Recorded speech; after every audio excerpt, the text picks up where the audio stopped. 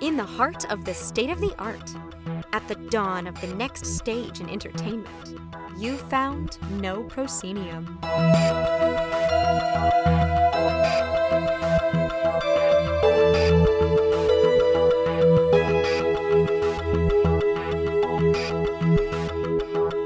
You have indeed found No Proscenium, the voice of everything immersive. I'm your host, Noah Nelson, and welcome to episode 416 of our ongoing exploration of the immersive cosmos.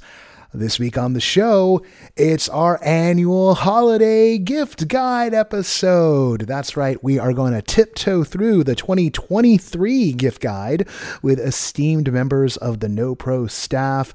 This time out, it's Katrina Latt, Nicholas Fortuno, Laura Hess, and Patrick McLean who will be joining us. They're bringing a wide variety of options from the pretty affordable to the wait. How much was that? Plus a few picks from yours truly as we make our way through it.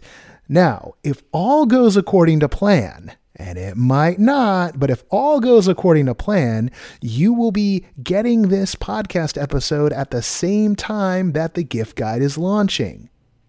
However, I'm in a wedding this week, so there's also a chance that you will be getting this podcast before the gift guide is launching. So maybe this is a preview episode, or maybe it's, you're listening to it a couple days later.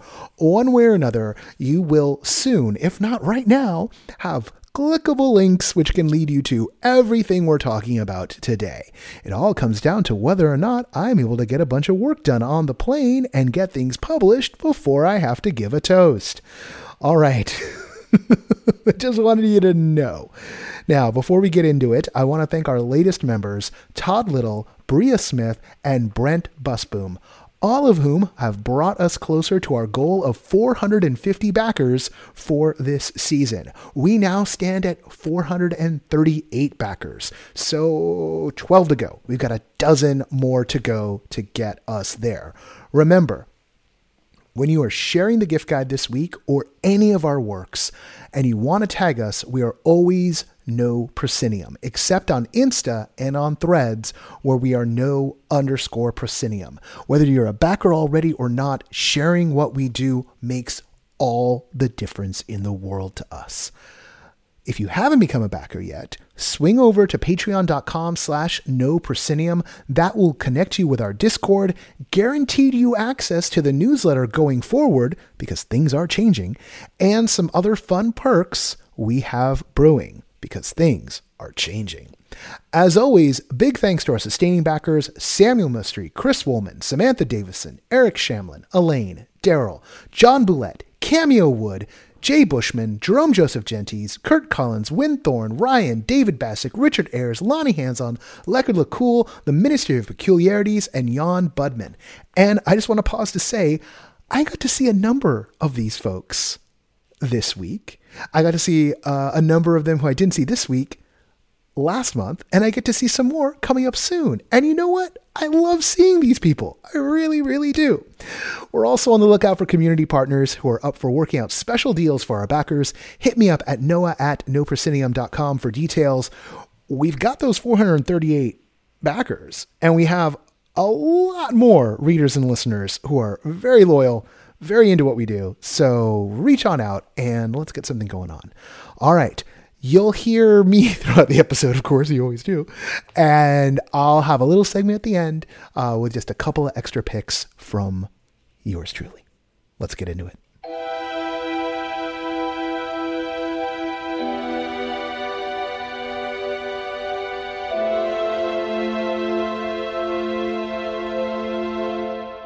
Joining us for this segment is Laura Hess, NoPro's art editor.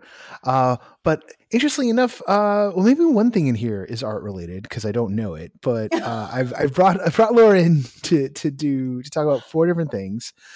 Some of which she's had and played. Some of which maybe it's there's a purpose to the gift guide if you catch my drift. Let's start off.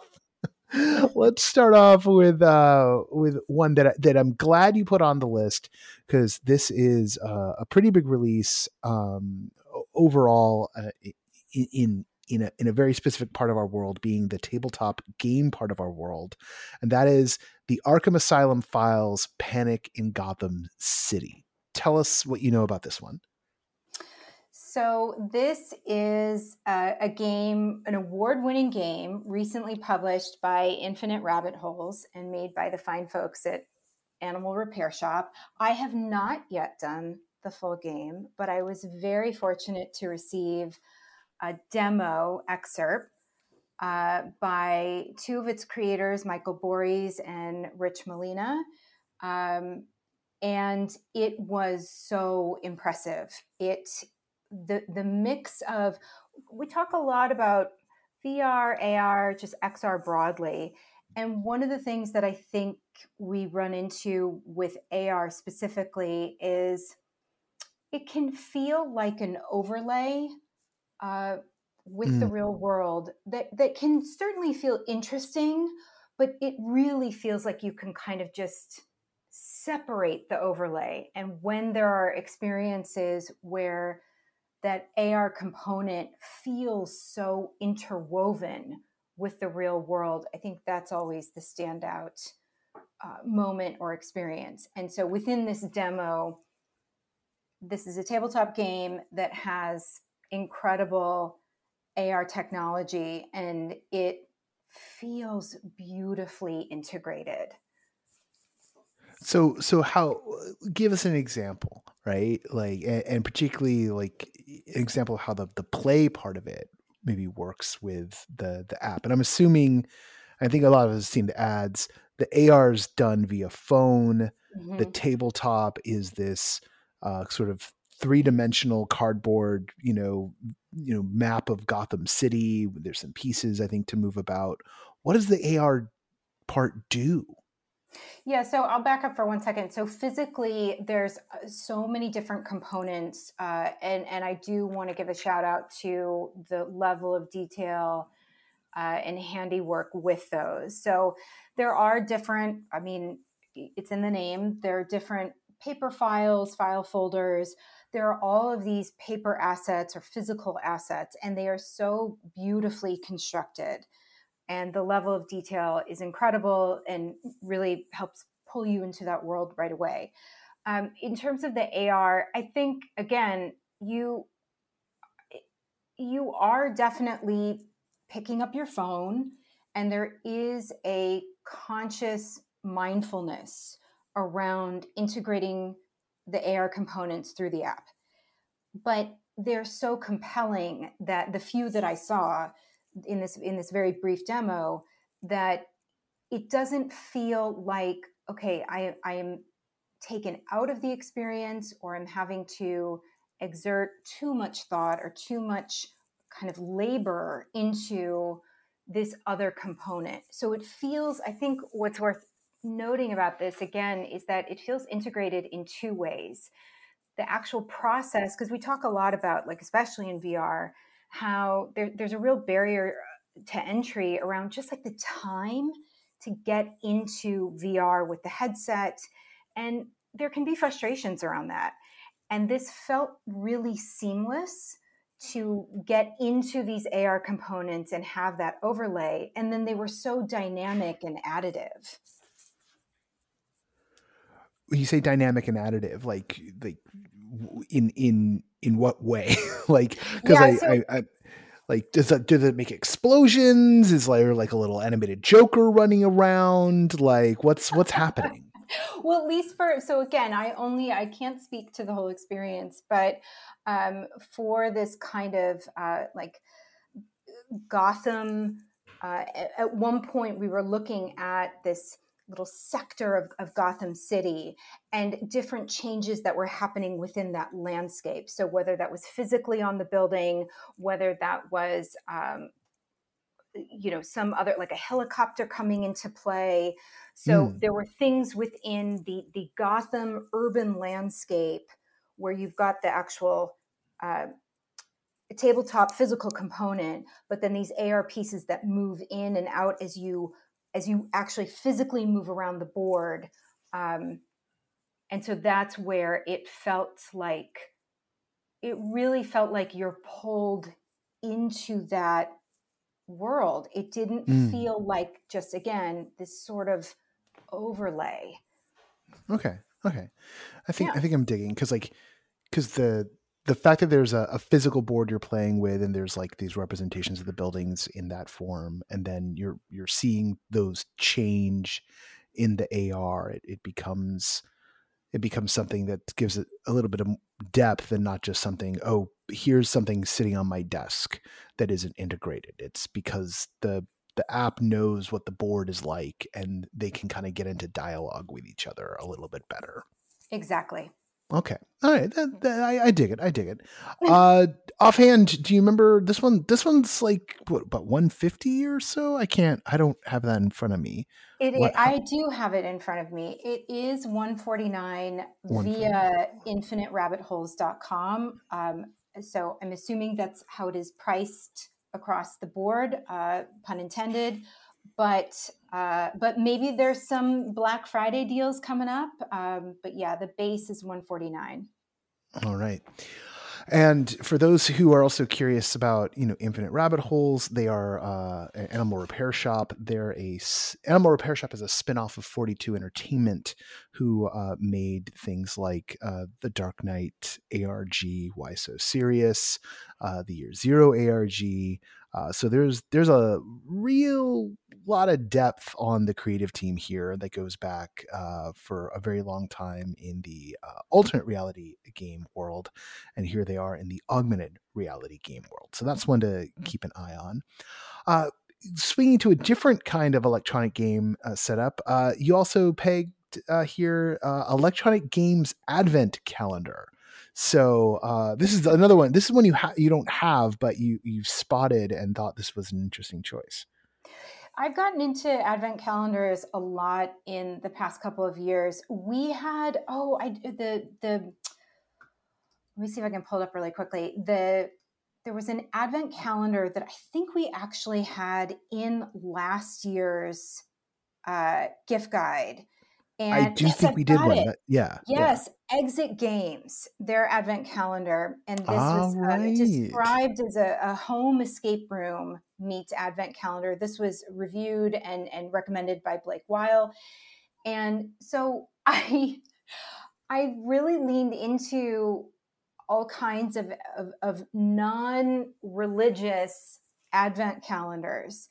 And as I've been searching for new ones for myself, I came across this Electronic Games advent calendar. And so it has the kind of standard 24 windows. And then each of those reveals a different electronic component. And my understanding, based on the description, is that with the addition of each electronic component, you are making a new game. And so you are making a game every single day, but it shifts and evolves. And it seems like such a much more, I don't know, I think, creative and fulfilling take on the advent calendar. I mean, as much as I love like cheese advent calendars, something that's edible, there's the trinkety ones. And then that kind of feels like, if that works for some people, great. But I sort of want more. And I think our community is always looking for how can we push ourselves, or how can we have different moments of engagement or discovery. And this seemed like such a delightful, it is suitable. It says it's suitable for beginners. So regardless of if this would be just a very easy pastime for people who dismantled ham radios when they were in their youth, or whether this is for, I think it's recommended for ages 14 and up. But whether this is someone who's just kind of interested in like electronics and how things work, or just want a fun game-based pastime, it seemed like a really unique take on this classic tradition. Now we're going to slide over to some stuff that you have done. And I want to start. I told you we were going to go one way, but we're going to go a different way. Talk to me about the gift cards for Headlock Escape Rooms, which is an online escape room company, or at least a partially online escape room company. Yes, and they, if I remember correctly, so Headlock, well, at least what became known to me sort of early pandemic, and the company is a small independent company based in the UK, and I was lucky to do a show of theirs. Like, just even like thinking about it makes me laugh and have warm fuzzies. It's called The Keeper and the Fungus Among Us. And I mean, I'm a pun enthusiast, so you've really got me at the title right there. And then the description of that remote experience is, so it's an online escape room rock opera musical with hand puppets. Okay.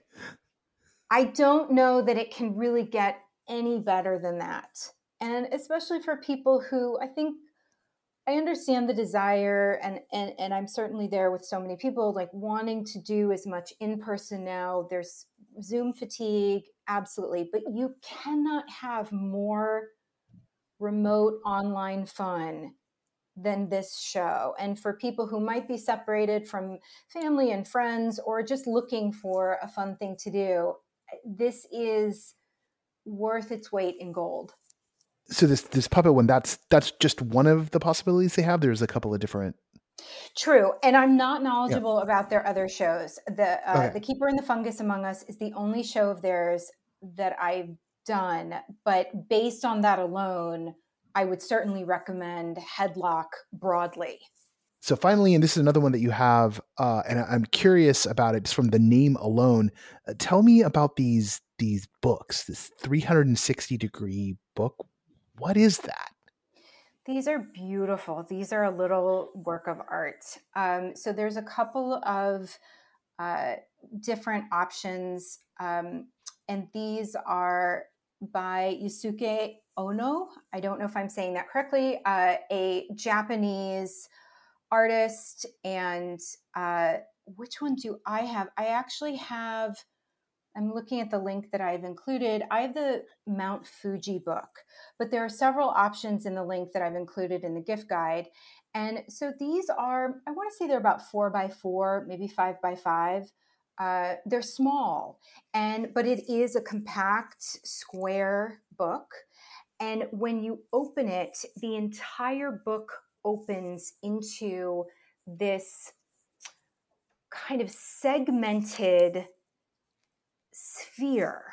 So there's others that are called Snowy World. There's one that's Earth and the Moon. So there are these different scenes, and it's paper. It's a thicker cardstock, but it is so the way that these reveal these beautiful scenes, and it's a more minimalist approach. I mean, Snowy World is only, the color palette is just white, but they're extraordinary. It's not what you expect, especially if you're not familiar with them and you just see the book sitting there flat, like just kind of almost like it looks like a little bit of a larger coaster. It is, they pack so much punch, and it's such a delightful reveal. Fantastic. Well, Laura, thank you for swinging by the pod and giving us some more wonderful options for gift giving to immersive fans this year. Yay!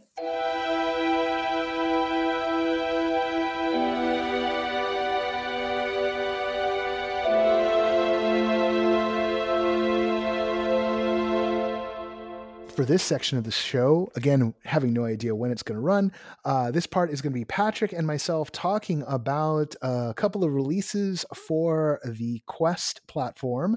That is, of course, Meta's VR headset platform, which currently comes in 3 flavors: Quest 2, Quest Pro, and Quest 3, and a couple of recent releases. And we're also going to talk a little bit about like the state of the platform and maybe other things that might wind up on the gift guide before the final holiday of the year comes around. Patrick, let's start with you with Demio Battles, which is a new versus a separate game from the makers of Demio. Yeah, and this is from Resolution Games, and we were such big fans of Demio, and I think I have to take a minute to explain what Demio is, which is a tabletop miniatures dice rolling game, which is essentially it's D&D with the miniatures, but in VR, and you can do this through the headset, and you can grab the pieces and move them, and then you pull your die and you roll it.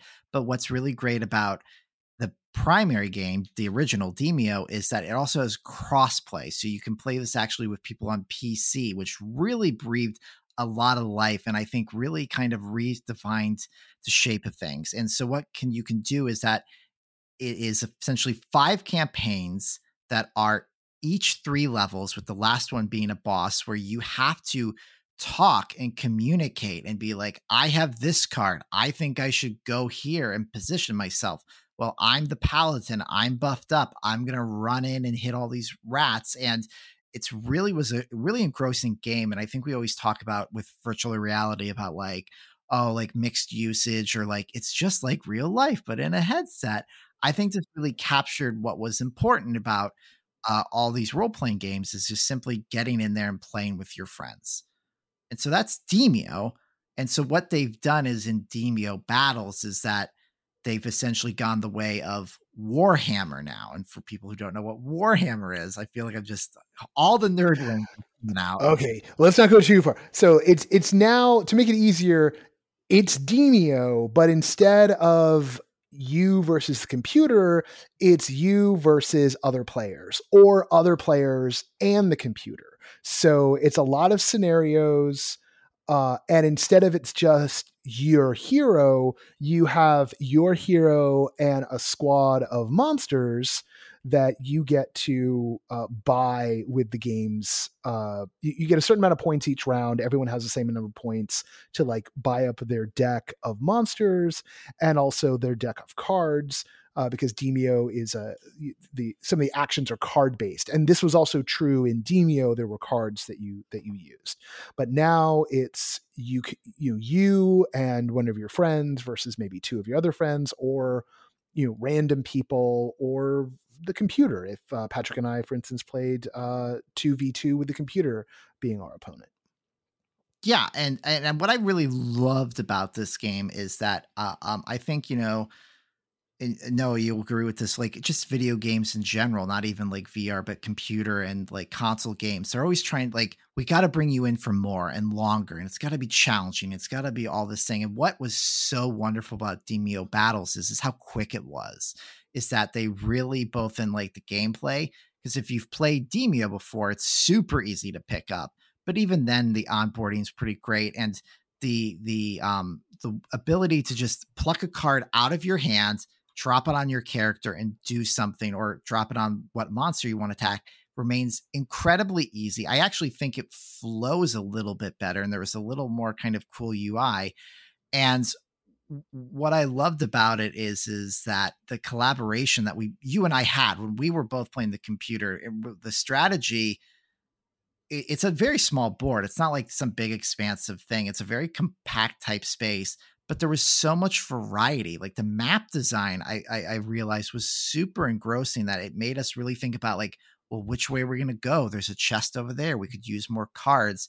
And I think that was great. And I'm talking about all this stuff, and we fight the monsters, we fight the computers, and we win, but it was only 13 minutes. Like the last round we were played when we were really into it. Yeah.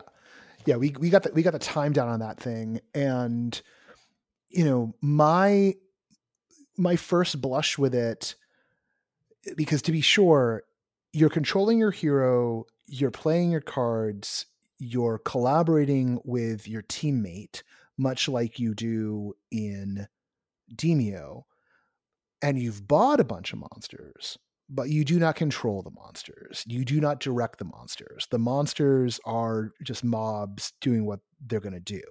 So I haven't played any League of Legends I haven't, so I couldn't tell you like, oh, this is a League of Legends setup, because I don't know how mobs or monsters work in League of Legends. I don't know if you've got supporting monsters on your side. So shame on me for not being interested in MOBAs. But going into this, but I've never been interested in MOBAs because like I played a lot of StarCraft 2 and StarCraft and like I loved it, and then I never wanted another game of that type. I just wanted more StarCraft. And like, I went into this thinking, you mentioned Warhammer, and even though I've never played Warhammer, I thought it was going to be a little bit more like that, in that as we were buying those monsters, and pretty much after the initial layout of where they are in your startup area, you have no control over them. You cannot affect what they're targeting. You can't direct them. And I was disappointed.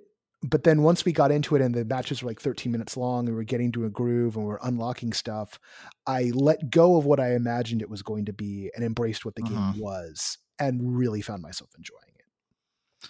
Yeah, and that's what I think the success is, because in a real life miniatures game, Warhammer or any of them, like you got to get a ruler out and you're measuring. And then you got to do that for your 20 figures, and then you got to wait for the other person to do it for their 20 figures, and then before you know, it's been 4 hours, and your wife's calling, being like, "Are you ever going to come home again?"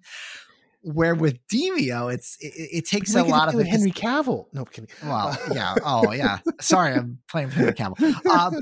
But that's what was nice about it, is that like it's like little tiny like some of your supporting staff could be like a group of spiders, and like they take 2 hits and they do 1 damage, but they're meant to distract, they're meant to overwhelm, and you could use that to your advantage. Like, do you position them all on one side to go over here and swarm the computer or another player, and you tag team with your partner, the 4th player, like your other opponent? Like I think we played only limitedly, but I think the amount of strategy is quite vast and it's quite large and could be evolved. I mean, I kind of wanted there to be something on the level of at least, the way you direct a squad in a shooter when you have, AI bots and you're like, flank left, flank right, or like mob this guy.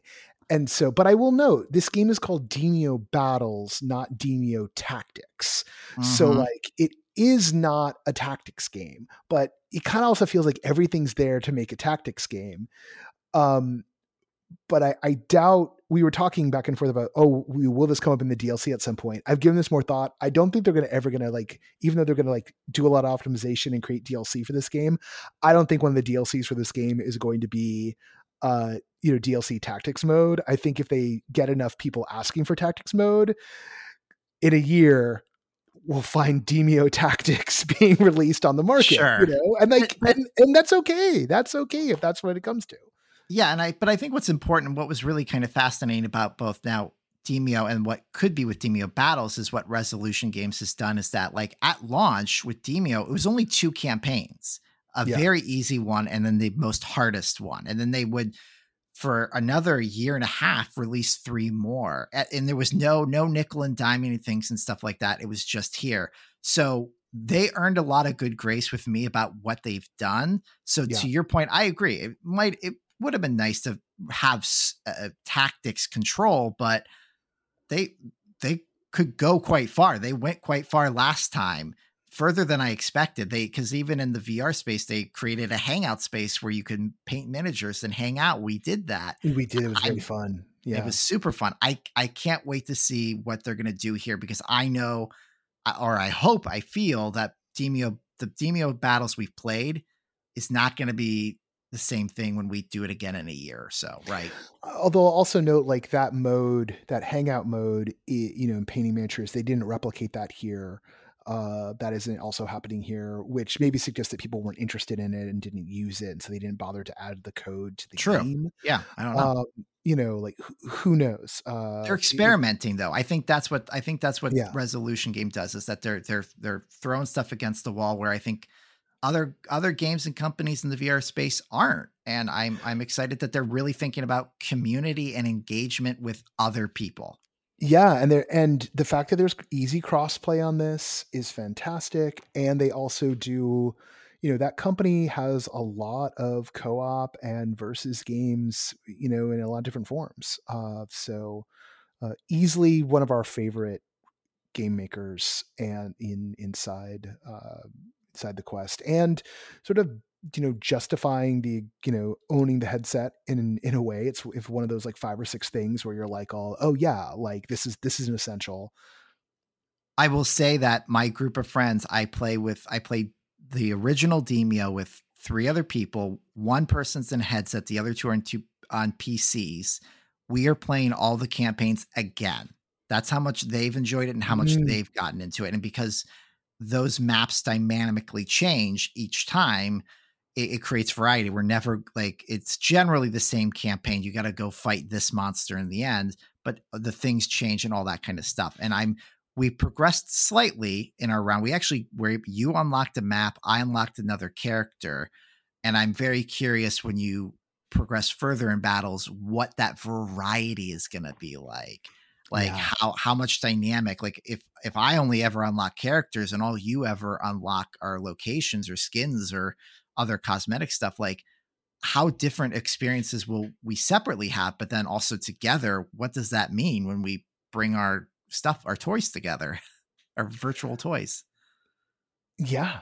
No, there's that element to it. And like sometimes it can be a little annoying to have some of that unlock going on, particularly I think with like the character classes, because you don't have a full range of motion. And we have yet to we'll hopefully by the time this drops, we'll have the answer. I decided to unlock a map when Patrick unlocked his hero, and we both have all the codes, so like his hero showed up in my game no problem, but um we tried to get the game to like use the map, but the way it picks the map is through a voting system, and so we tried a couple of times, and at no point did the vote come down in favor of the map I picked, and because Patrick couldn't pick the map because he hadn't unlocked it yet, I only had and the so base 3 ones. Yeah. yeah, and so that was sort of a question, is like, oh, will it only work if we all have the map? Which I'm a little, I don't know, sad about, because like I was hoping that it was going to clearly work like the walkabout mini golf, where if I've unlocked a map, everyone can play on it.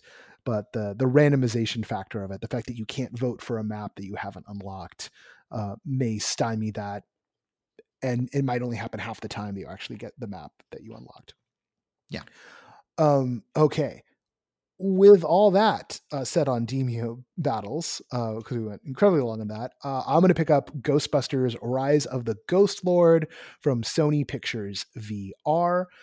This is a single or multiplayer Ghostbusting game. It starts off with you inside of a story mode that has some real serious like Vader Immortal vibes. You're on a quest, you're on a mission, you're learning how to use the equipment. All the classic Ghostbusting equipment is there. You got a PKE meter that really does kind of guide you around and like help you find what you're trying to go for. You've got a ghost trap, which has a couple extra features thanks to video gaming. You don't have to manually reel it back in, and you ultimately And wind up thank with, God. thank Thank goodness, God. right? That'd be a real pain in the butt. And then you have you get a proton accelerator, which you strap to your back, and go from there. Um, it's got that kind of questy, cartoony style, so it sort of feels like somewhere between the Ghostbusters movies, the real Ghostbusters cartoon, and kind of the arcane games art style is sort of where you find the look of this.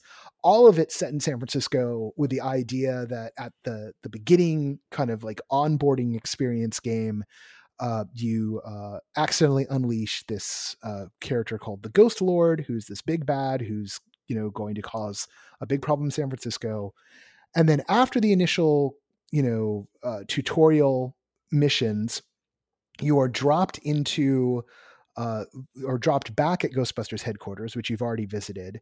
And the first time this happens, you are dumped into a live lobby with randos if people are online. And we were playing on the opening weekend, so there were definitely people online. And that part was a bit chaotic. Patrick, you had a little bit more experience with that than I do, because I was dropped in that thing, instantly heard what sounded like an 8-year-old screeching, and was like, I'm out of here. Even as someone was saying like, oh, I'm going to stick around and help this guy, I was like, no, you're not, because I'm gone.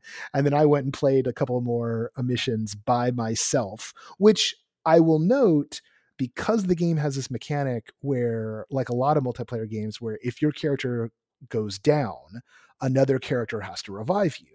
And they solve this in one player by having a virtual character, this kind of ghostly goth Ghostbuster girl, 4G, comes by, and you can high five the ghost hanging out on 4G's back, and then you're revived and can keep on playing the mission. So it is definitely possible, and maybe even easier, to complete the game in single player mode, because 4G cannot be slimed out of existence. Patrick, like I said, you had a longer experience with the screeching 8-year-olds than I did. Yeah, I decided, because I kind of just already mentally knew the moment when I was dropped into a public lobby. I'm like, oh, he's not going to stick around, so I should bite. I was like, I'll bite the bullet. You're right. I wasn't. I'll give it like the 3 to 6 chance, because also, like, like just trying for you and me to find a time to play together is sometimes horrific. So it's like I got to find someone else and get them the code. So like I was just like, I'm just going to do it to try to get the experience and do other these maps. And I wish I could report that your experience of hearing a kid and some person, God bless their soul, trying to help that kid was it, but that happens every single time. And it was kind of part of me is just also like mind blowing that just like there's kids out there with quests with live mics just screaming into it, and no one in the household cares. I couldn't handle it and things like that. And I did only encounter one other kind of person who was there, but it made it very chaotic, because in a bad way. So it chaotic in the good way, because you got the proton streams flying over the place. Everything's getting destroyed. It's a much livelier game with people. And I did play by myself too for a few missions, but I just felt like, what am I doing here? Like, it was kind of like, I felt like one of the, you're like, I like Ghostbusters, but I'm not that big of a Ghostbusters fan. And also the Ghostbusters, I mean, classically Ghostbusters is a 4-player movie. Right? Yeah, it's a group activity, and I think so. Yeah, I play with them, and the problem is several of these scenarios, because it's essentially 3 scenarios. Basically, it's just try to exterminate as much as you can. The other is like make sure the machine keeps working and zaps enough ghosts, then take the canisters and leave. And then there's one where it's essentially an escort mission where one player has to hold and a canister, then they have to go slowly, otherwise it'll explode and you lose it. Oh. And busting ghosts with random people's fun. It's easy. You knock them out, you throw them in the trap. It's super easy. It's fun. That works. But trying to like work with other people to be like, I need you to pick this up, I can't pick it up, or I'm over here, and things like that, that's where it fell apart very quickly and was very frustrating. Now there are players, who understand what's going on. They've played the game. They can just get into it. You don't need to be the person, quarterbacking the whole situation. But because this game is for everyone, and that's what I like about it too. Like you talked about the triumphant of our Arcane plus the cartoon plus the movie. It takes the best of all of these things, but it's its own thing, which I absolutely love. This game is for everyone. It really can be. Like, I hope there are 4 kids screaming at each other, not doing anything, and I bet they're gonna have a great time. But then if you mix that with just like, I'm an adult, I just want to have some fun, stand, shoot some ghosts and things like that. And then just a kid who's like, what do I do? What should I think? Like, or it's just like providing color commentary. It was very frustrating. And I think the problem is that the other flip side of it is those are the 3 scenarios at launch. There's DLC coming that you can purchase, and there's probably going to be other game updates to come with many of these type of games. But right now it's the 3. So once you experience them all, it's fun and it's good, but you're going to be repeating that potentially ad nauseum, even to a certain point.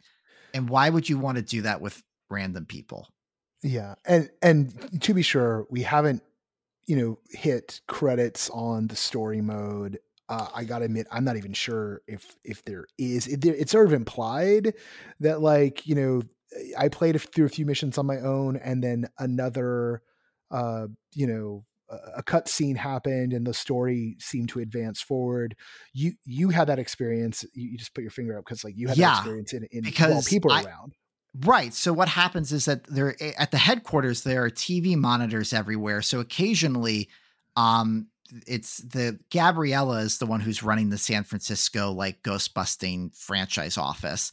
And so she'll be there talking to Big T, who seems to be an ally. And then there's eventually this, city inspector who of course doesn't believe anything is going to be just a, monkey wrenching the whole thing naturally. But the first time like that happened for me, I was in a public lobby and a kid just talked over it all. Like, other than seeing Gabriella and Big T talking to each other and understanding that they'd made some discovery about Hookapafar, the guy who's had the machine in the basement and all the ghosts get out, like, they discovered something about this person. Yeah. I have no idea. Because that kid was too busy describing how his mom wronged him that week, Yep. And there seems to be no way to re-trigger that. Like, once it has happened for me, it's gone. So, like, whatever story was trying to be piped at me was completely lost. It was essentially like, I guess, long story short, it'd be like you are having a one-on-one in Sleep No More, and you're cherishing it, and then suddenly, like, an 8-year-old shows up and starts talking about why his mom doesn't make him peanut butter and jelly sandwiches anymore the way he likes it. She's making him. I just wanted to go get pizza. Is this where the pizza is? My mom promised me pizza after taking me to this crazy hotel. Do you like pizza? Why does this person have a mask? And why is it just the two of you in this room? Yeah. Times infinity. That's all it was. Yeah. I mean, this part of the conversation between you and I think, on the phone, because my headset, my battery crapped out. Probably a conversation about how, the technical part of matchmaking for video games has long since been solved, but the actual social part of matchmaking has not. So, like, if you're the kind of person who just getting dumped in a room of randos just sounds like hell to you, which it does to me and always has. And it's the rare gaming experience where I'm happy to be dumped into a room of randos. Then I like the fact that there's a single player version of this. You can keep on unlocking. There's all sorts of progression stuff here. There's more tools to unlock that attach to your proton pack or to the ghost trap. And, like, it's got all that kind of gamified stuff. All of it's done through the metaphor of in-game cash. You go on a job, you make money, you come back, you can buy things. It all makes sense. And it's fine and it's good. And it fulfills that fantasy of being a Ghostbuster. And that's what the price of admission is for. And so, like, check the box. They did it. It works even better if you can, have a pool of people that, you can play with, which the companies aren't probably going to solve. So that's something that, we're going to put our thinking caps on and try and help solve some of that for those of you who want to go out and play this or Walkabout or, get together on Demio or Demio battles, right? Like, it's something that we're going to start trying to solve on our end, to do some of that social matchmaking. So people know they have someone to play with, which is something we did quite successfully, with Walkabout Mini Golf ages ago. And led to some very fun things for Walkabout even. So that's those two games, which are on the gift guide because we like them and we want more people to play with, right? You know, that's the thing. And then go buy those games so we can play, everybody. Come play with us.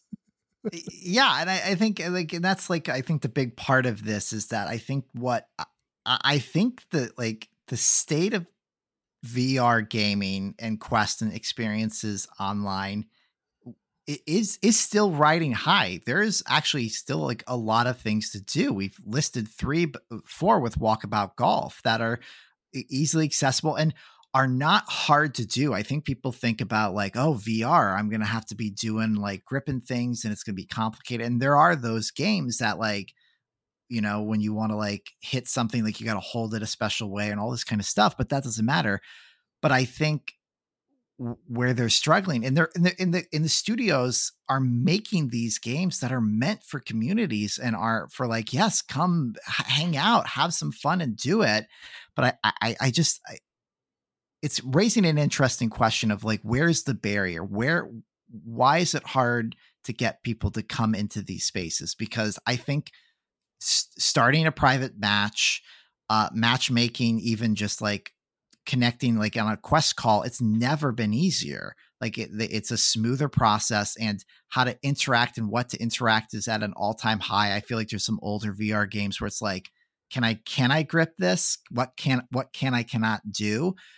A lot of that's been solved and stuff. So I is it just the price? Is it just that people don't want to put a I don't know how we're still on Quest 2, so I don't know what it feels like to have a 3 on your face, because 2 is a light brick, so maybe this is just a hot stone. I don't know what the 3 is.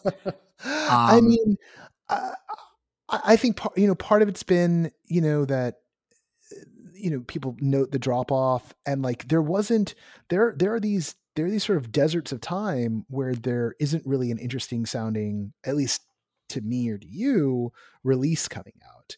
And then right now we feel like we're in like this glut or deluge because we've got Demio Battles just came out, Ghostbusters just came out. I think Vampire Justice maybe just hit or is about to just hit. I can't. It's just about to hit, and just about to hit.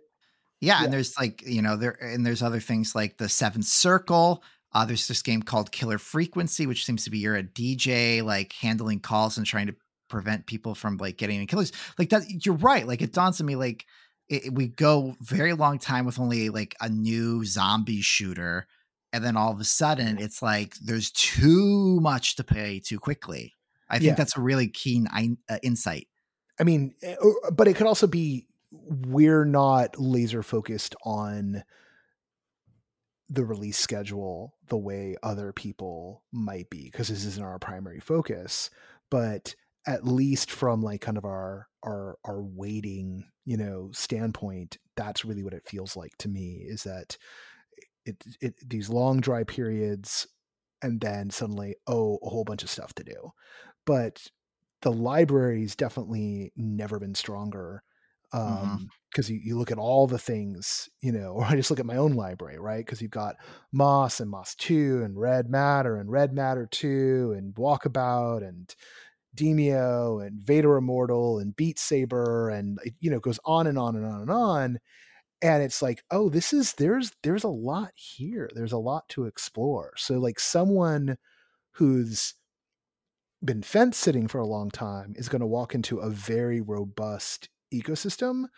But I'm really curious as to, out in the parts of the marketplace where people are maybe have a little more time, or this is their focus, what are they doing on these social games to create kind of like stable communities around them?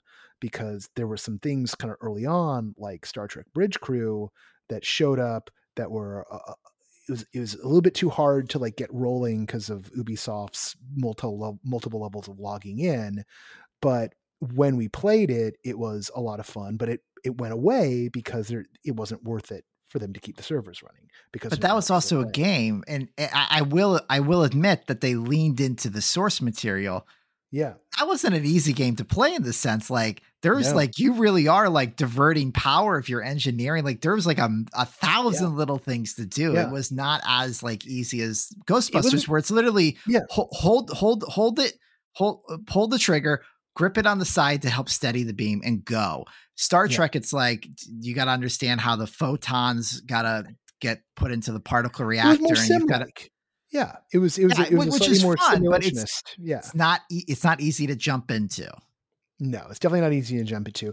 And also they released it at a time literally like I think Discovery had just started or was about Yeah. to start. Like it was before the modern Trek boom, right? They Mhm. released that game now and you'd have everyone who is into Strange New Worlds and Lower Decks probably just like very, very excited to be able to play something. But yeah, and I think we should also note that much like Demio Battles is also available as a flat PC game, Ghostbusters Rise of the Ghost Lord is also on PSVR 2. And so that's an option for you if that's the system that you have picked up. And indeed, I don't think there's a lot of games out for the PSVR 2. So what a great excuse to grab a PSVR 2 game and and since you love Sony because you have a PSVR 2, you're going to make Sony even happier by buying a Sony movie product. There you go. They do have a lot of comparable games. Because the Halloween sale, I don't know why they were part of the PlayStation, because I have a PlayStation 4. I don't know why they were part of the sale, but there were a lot of VR games. Like I saw Arizona Sunshine. I definitely saw some of the Star Wars Tales of Galaxy Edge. They actually, I think there's a little bit more variety in regards to immersive storytelling on the Quest. That's where you can play, the Neil Gaiman story one, or you could watch some of these fascinating and some of these really wonderful, fascinating documentary experiences that are like super engaging, like, Notes on Blindness, which I think is like still like a premier, like thought-provoking, really cool experience. Those don't seem to be there, but everything that you can play, like just play like a video game, is on the PlayStation. So whether they're catching up or they're getting ready, who's to say? But I think that helps bodes the system as well, because there's now even more people playing. There's, in theory, twice the amount, in quotes, because there's another ecosystem of people who want to bust ghosts. Yeah.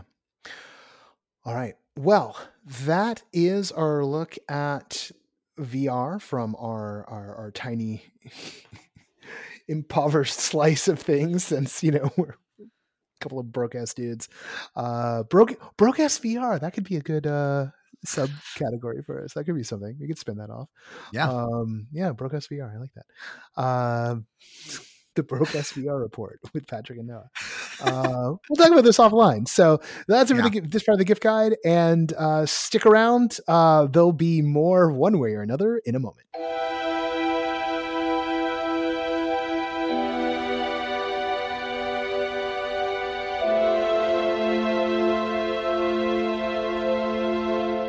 For this segment, I'm sitting down with Katrina, who, like a year ago, I was at one point actually almost sitting down because we were in Denver right around the time of recording this, like a year ago. Yeah.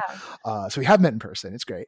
But right now you're in Toronto, where you are our Toronto curator, and you've got a couple of things that you've put in the gift guide this year, at least one of which I don't even know what this is. So I'm like really fascinated. Let's start with that. The puzzle ring. What is a puzzle ring? Says this uncultured bear of man. Oh gosh. So a puzzle ring is a ring that's comprised of between 4 to 12 different interconnected rings. And if you place those 4 to 12 interconnected rings at the right angles, they come together to form one single ring. So there's actually some pretty cool history around puzzle rings. Some people say that they were created in like ancient Egypt or ancient China. Some look back to like the 16th century for these European gimel rings it's like a ring of couple hoops that people would put together, like engagement ring plus regular ring plus when you're together to make like one single ring. But one of the really cool myths that I've heard was that it were actually given to men, given by men to their wives to make sure that they didn't cheat. Because if the wife wanted to cheat, she would take off the ring. And then because it's a puzzle ring, she wouldn't know how to put it back together. And so the guy would know if the wife was cheating. So not so great from like a feminism, patriarchy standpoint. I don't know if that's true or not. Just really from like the standpoint of patriarchy, as awesome as horses, but from but for everybody else, maybe not so great. Yeah. But patriarchy, loving that. Oh God. I like the idea of it being like a surprise puzzle that you could always have on you. And I mean, for myself, like I'm not a big fan of rings or like the concept of exchanging rings one day if and when I were to get married. But this is an idea that I absolutely love because it's like a secret puzzle that you and your loved one could have between each other, or just like a secret puzzle that you could give to yourself and always have on your own self. So I love the idea of puzzle rings and the history or myth, whether or not it's actually feminist or not. There's something to this, like the ultimate fidget spinner. On Mhm. one level, I'm looking at the site you linked, and we'll have that in the gift guide, just so people also know um, that there's there's links here, and so we're gonna link to something that you haven't bought from, just to be absolute certain on. Um, I've not bought from there, but if anyone who wants yeah. to give me a gift, they do look quite nice. So just putting them out there. Mind you, these are pricey. They are. So They are. like, don't like this. There's some quality metals being used in the crafting of those puzzle rings, but you can get quite cheap puzzle rings out there as well too, you know. But if you're going to give possibly like a fancy ring to a loved one, though, you got to do it with nice metal. Very good. Very good. Okay, so from some possibly really expensive, although I see there's some silver rings in here too, so it's like I see if it's, oh, that one's not so bad. But there's a lot of gold one. And it's like there's one here I was like, oh my god, like this one has 4 numbers in the price and before the zeros at the back end. Well, I guess because Um, it's like a buy one get 12 rings because it's actually technically 12 rings all at once if they're all interconnected. So maybe that's I, why. Well, I don't know about 12. I mean, I'm looking at one here. Wowzers. That looks like it's just 2 rings, but it's this 14 karat gold made to order unity ring that's just from 1157. Wow. Um, but it does look like something. I mean, these things look like something that like you put it together and then it unlocks your super suit, or it creates a spell or binds the vampire you're trying to Could woo. very I'm well not be. sure. There's lots of stuff in that. They're all pretty looking. Mhm. They're definitely pretty looking, and because they are like multiple rings, it's like Anyway, yeah, fascinating find. Thank you for bringing this allure Thanks. to us. Going way down market, but maybe not all that down market. The giant Rubik's cube. Talk to us about Yes. that. Yes. So I've seen these around at a couple of conferences and at a couple of escape rooms, actually, just in the lobbies of certain places. I myself taught myself how to do a Rubik's Cube as one of my pandemic hobbies. But when I encountered this giant Rubik's Cube, I really wanted to solve it. But I found that when I was learning how to do the Rubik's Cube, a lot of it ends up being muscle memory. So because that giant Rubik's Cube is so giant, my muscle memory tricks wouldn't quite work. And so I sat there being so frustrated in myself because I knew I could solve it. It's just I had to force myself to remember the exact algorithms and not just muscle memory it. So that giant Rubik's Cube is one I have yet to solve, one that I would like to purchase, just to like finally finish that final battle. But I Well, just love the how idea big are we of, talking? yeah. We say Oh, giant, but like it's like you know, the size of my head. You've met me oh my. before, Noah. You know how big my head is, so it's around the size of my head. So kind of. I mean, not quite a basketball, but No, like it also but probably would not work very well as a basketball, considering it's not ball-like. right, but somewhere, like sports ball sized. Yeah, it I is guess quite it's large. sports ball. I'm sorry, everybody. I swore that word off a very long time ago. But like, yeah, a ball you would use for playing sports, like that size Indeed, of a cube. Okay, indeed. that's it. I've never. It's funny. Like I was in a store today, and I saw they now have like this like heat. I think they call it touch. So it's all heat sensitive stickers. So when you look at it and not touching, it's all black. But as you touch, it reveals what color it is, right? But then like it's Ooh. fading as you go, right? Oh, So that's sick. like so again, not I mean, probably like mess with your muscle memory, right? You got to like think, so upping the challenge. But I did look at it and thinking about like, oh yeah, I should finally like really learn how to solve one of these, because since I was a child and they came out when I was a kid, I've never been able to solve a Rubik's Cube. It's just It's fun. something, yeah. I mean, you mentioned fidget spinners earlier. I keep a Rubik's Cube on my desk at my office, and I use it as a fidget spinner. Like in between meetings, if I just like don't want to work for a bit, I'll sit down for a minute and just do the Rubik's Cube once or twice. So it's a great fidget spinner, and like I consider it like a mind palette cleanser. Would Yeah, recommend. I can see that. It's like how this is kind of macabre, but they say like if you have a traumatic experience, the thing to do is to go play Tetris because Oh, Tetris is will actually like clear your brain out. Like interesting. it'll keep you from being extra traumatized. This Huh. apparently is a real thing and not just Oh, something. I mean, maybe I just heard it from people who are just weird, but I let's look that one up together, everybody. yeah, I'm curious Um, now. I'm curious. I yeah, mean, hopefully I do not encounter any traumatic no. experiences in the close to near future, but should I do so, I know to keep Tetris handy, if Well, this is correct at least. I mean, also, I think there's something to just like, hey, if you see something online that you don't want to see, you just want to if you see something you want to unsee, time for Tetris. Right. So, Yep. and then you'll see nothing but like blocks of Tetraminos Squares and dropping, yeah, lines and floating in front of L-shaped you. and T-shaped Yeah.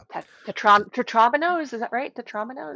That's what they're called. I thought it was Tetramino, but like maybe Oh, maybe maybe. It's Tetramino. one of Yeah. those words I've only ever seen written down. I've never said out loud till right now. So, There you go. There you go.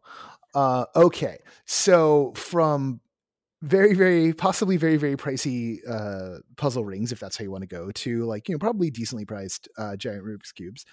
Uh, ACS custom earplugs. So tell us about this, and then tell us why this is good for. I think the puzzle side is like, yeah, immersive people, they tend to like puzzles. These are great. Talk to us about how the earplugs fit into this. yes, so I am a big advocate of ear safety and hearing safety. A lot of shows that we go to, whether they're concerts or immersive shows in general, there'll be a lot of loud sounds. And you may not realize that you're hurting your ears at the time, but sometimes you'll walk out of a room and you can hear that slight buzzing, and that means you've damaged your hearing. So I'm a really big advocate in trying to get people to protect their hearing, largely in the hopes that 50 years down the line, knock on wood, we're all still on this planet and global warming hasn't killed us all, but that we'll still be able to hear and still be able to go to shows the way that we love doing. So I got a pair of these ACS custom earplugs about 5 years ago. I'm a big concert goer myself. So these are with me all the time, just in case I happen to go to a last minute show or like a last minute nightclub thing, or just someone invites me along to an immersive event. These are the best earplugs I've ever used. They're not like the orange foams ones that kind of just muffle everything. What they do is the really high sounds and the really low sounds, which are the damaging ones, they will filter those out. And Huh. because they're custom earplugs, they stay in your ear and they're super comfortable. So talk to me about the filtration process. So is this are these like active filtration? Is this like a battery powered thing, or is it just part of the design?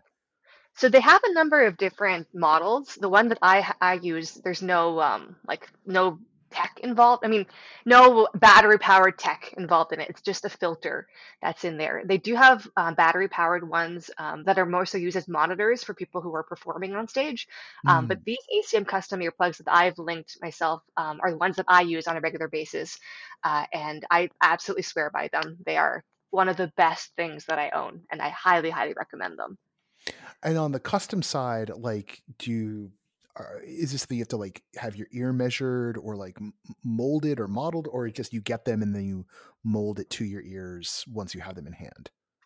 So you get them molded, and it is one of the weirdest experiences I've ever had, where a person will essentially pump, I think, silicone into your ear carefully, but in a way that you get a mold of your ear that they then use in order to create the earplugs. But when there's the silicone in your ear, it's the strangest feeling because it's almost like, you know how when you're underwater and your ear's filled with Hmm. water and there's that weird feeling of unbalance and unease? It's like that, but you're not underwater. But I assure you that 5-10 minutes of discomfort is 100% worth the protection that you give from your ears afterward, and the great sound quality as well too. Awesome. Well, I could probably ask 15 more questions about the earplug thing, but I'm going to like let everyone just like do their own research or imagine or look up a video. And I'll just ask you once like we're not recording anymore. Okay, so like this one, what are they like? Because by this point, people have probably already like clicked on things if they are by their computer and like, oh yeah, that's what they look like. And I'm not clicking on things, I'm looking at things at the moment. Well, I was a minute ago with the rings, which I'm still looking at the rings actually. They're nice looking rings. I mean, This one they're looks, pretty yeah, and yeah. puzzly. That's like my ideal duo right there. Pretty and puzzly. I mean, I'll be very sad if we find out that like this particular place you found, like, you know, is like a scam spot. Oh no. But like, oh yeah, like they're one of their sister sites is Clotter Ring. So absolutely for the Buffy fans out there who the 20 of you who are left, don't write in. I say that because I was once one of you. Once. Okay, deep down inside still am, but like we all know. We all know. All right. Finally, the last thing you put on the list, going back down market a little bit here. Meow Wolf plush. So which one? Because I know there's been a couple of Meow Wolf plushes, and which one and where'd you get it at? So I saw a couple and I wanted to bring them all home, but unfortunately I only had so much room in my suitcase coming back from the Denver Immersive Gathering last year. So that's where I got it. I got it at Convention Station when we were all at the Dig this time last year. And I've linked to it in the guide itself, but essentially it's a literal meow wolf. It is a white wolf and a black cat who are kind of intertwined in like a Siamese animal type of way. It is just so strange and lovely and weird and cuddly, and I keep him on my desk at work next to the Rubik's Cube. Um, and I just give him a good squish every time the work is getting a bit tough. But he's one of those conversation pieces that people walk past him and they're like, "What the hell is that?" It's cute, but I'm not sure what's going on here, and I love him for that. He's. I know I said pretty and puzzly was one of my favorite combinations, but cute and confusing is probably another one of my favorite combinations. And this Meow Wolf plush definitely embodies that. I'm looking at this right now because as you described it, I was like, I need to see.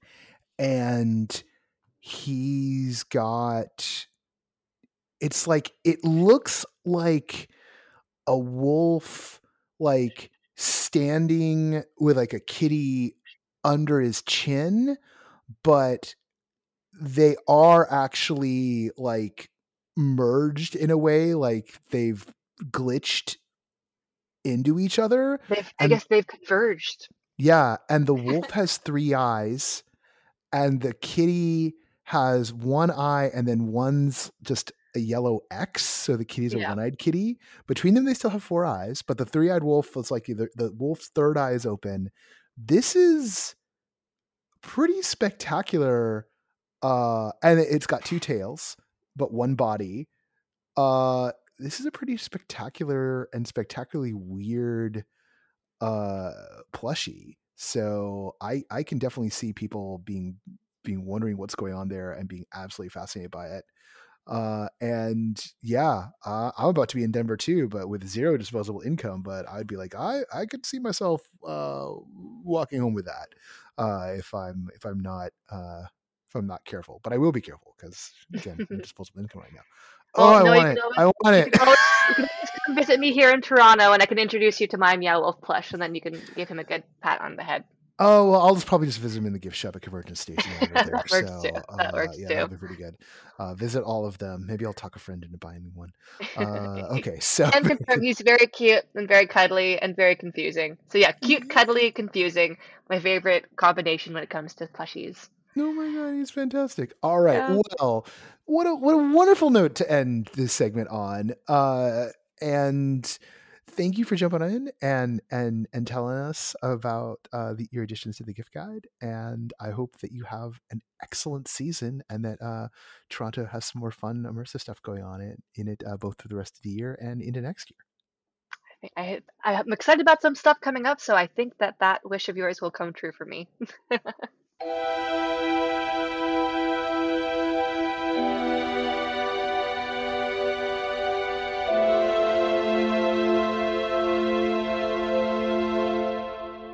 Now, this is the very first segment we've recorded, but who knows when it's going to play in the show.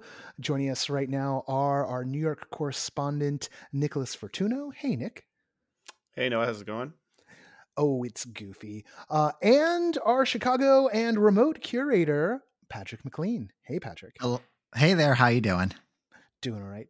A little halcyon muster going on here for those in the know. This may not be the only time we talk about these topics. So we're going to cover in this segment a little bit of tabletop games, a little bit of experiences in a box, and then a book. So we're going to start off with Patrick on the tabletop game front. What do you have? What have you popped into the gift guide this year?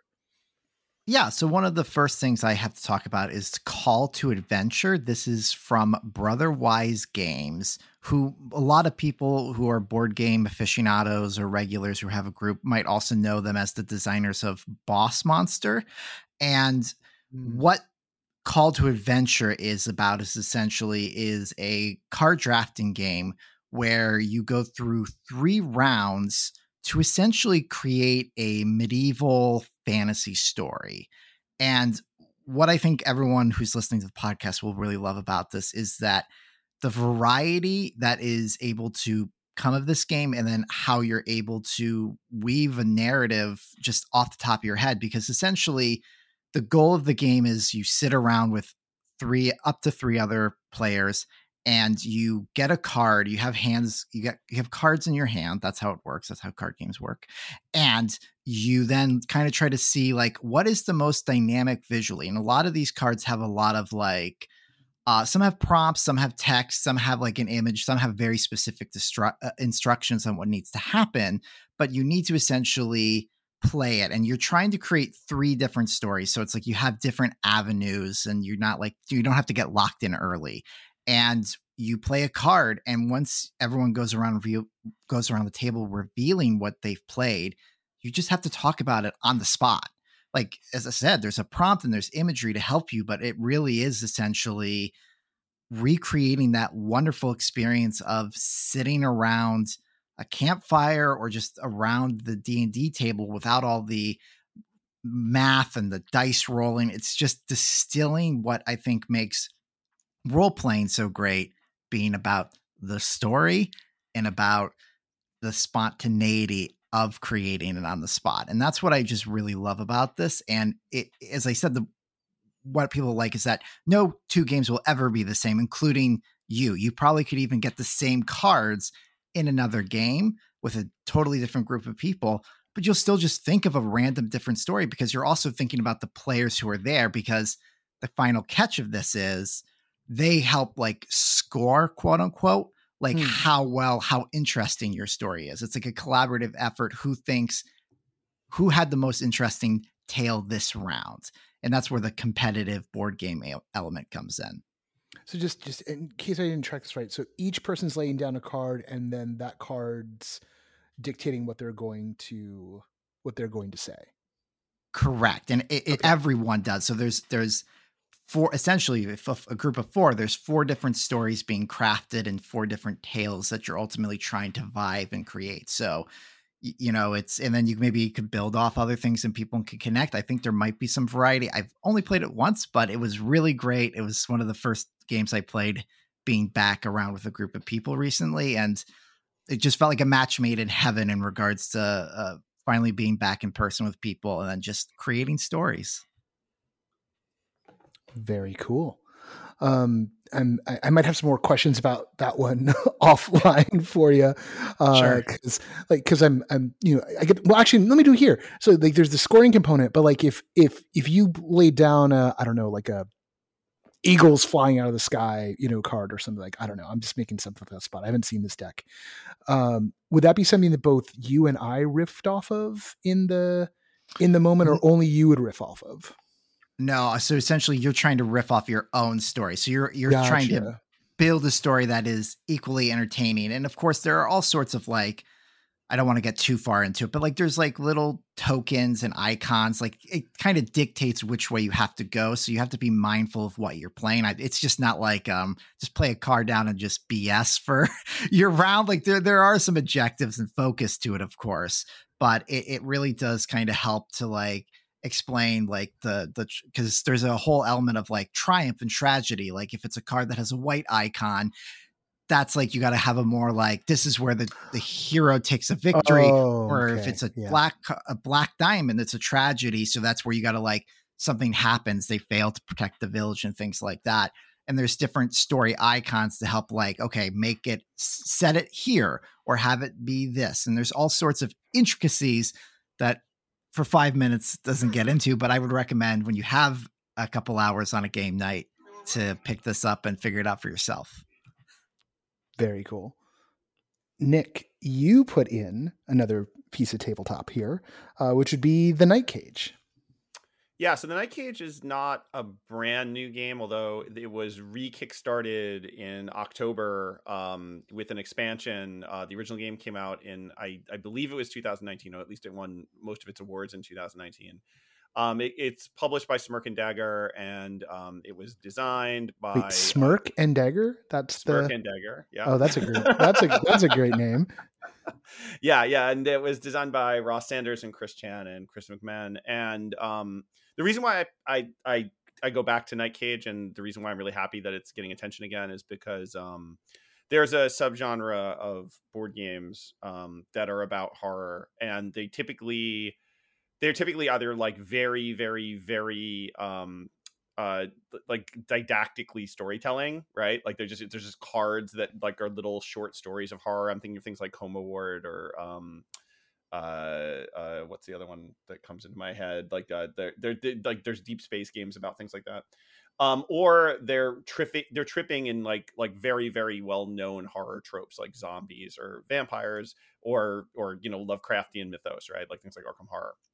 And what I like about Night Cage is that as a pure game, it expresses horror like mechanically, right? Like through the actual act of play. And so the narrative of the game is that the players are all prisoners in a labyrinth, like this mystical labyrinth that's trying to destroy them by having all the light go out and the labyrinth just disappear, and then their souls will be lost forever. And so the players have to escape the labyrinth by finding keys. And once each player has a key, they have to all gather at a gate. But the trick to the game is that each player has a candle that only shows a short distance around them. So they can only see one tile on the map in front or behind them. And once they move out of the range of light, anything that is now in the dark disappears and can become anything else. And so in the mechanic of the game, if I move forward in a corridor to a new tile, and I could see the tile behind me, when I move forward, the tile that was behind me previously disappears. And if I go back, I put a new tile down. So it's as if the maze changed when I disappear. Is that happening on like a static board that you're laying tiles and cards down on, or is this like a series of tiles? So like there's no static board. You're kind of like constantly shifting tiles around, making new shapes. You have a board that's just like a grid. It has nothing on it. And then you have this stack of tiles, and then you lay down some introductory tiles for the players. And then as the players move, you just draw more tiles off that stack. And the stack becomes the timer of the game. When the stack runs out, the game ends. Oh, wow. Yeah, and actually the end is gorgeous, right? So like basically as you move, you're pulling these tiles out, and then as tiles disappear, they're removed from the game. But there are also monster cards that appear. And if the base monster in the game, if you are within line of sight of it and you move, it causes more tiles to be discarded. So you're basically racing to get these keys and get out. But remember, a key is a tile. So if a key becomes visible, if you move away from it, it goes away. So you have to keep the tile and the gate visible on the board at all times, which becomes a constraint on how everybody moves. And what's amazing about the game, like really, really beautiful, is at the very end of the game, when you run out of tiles, the players have a kind of a last sprint to try to get out.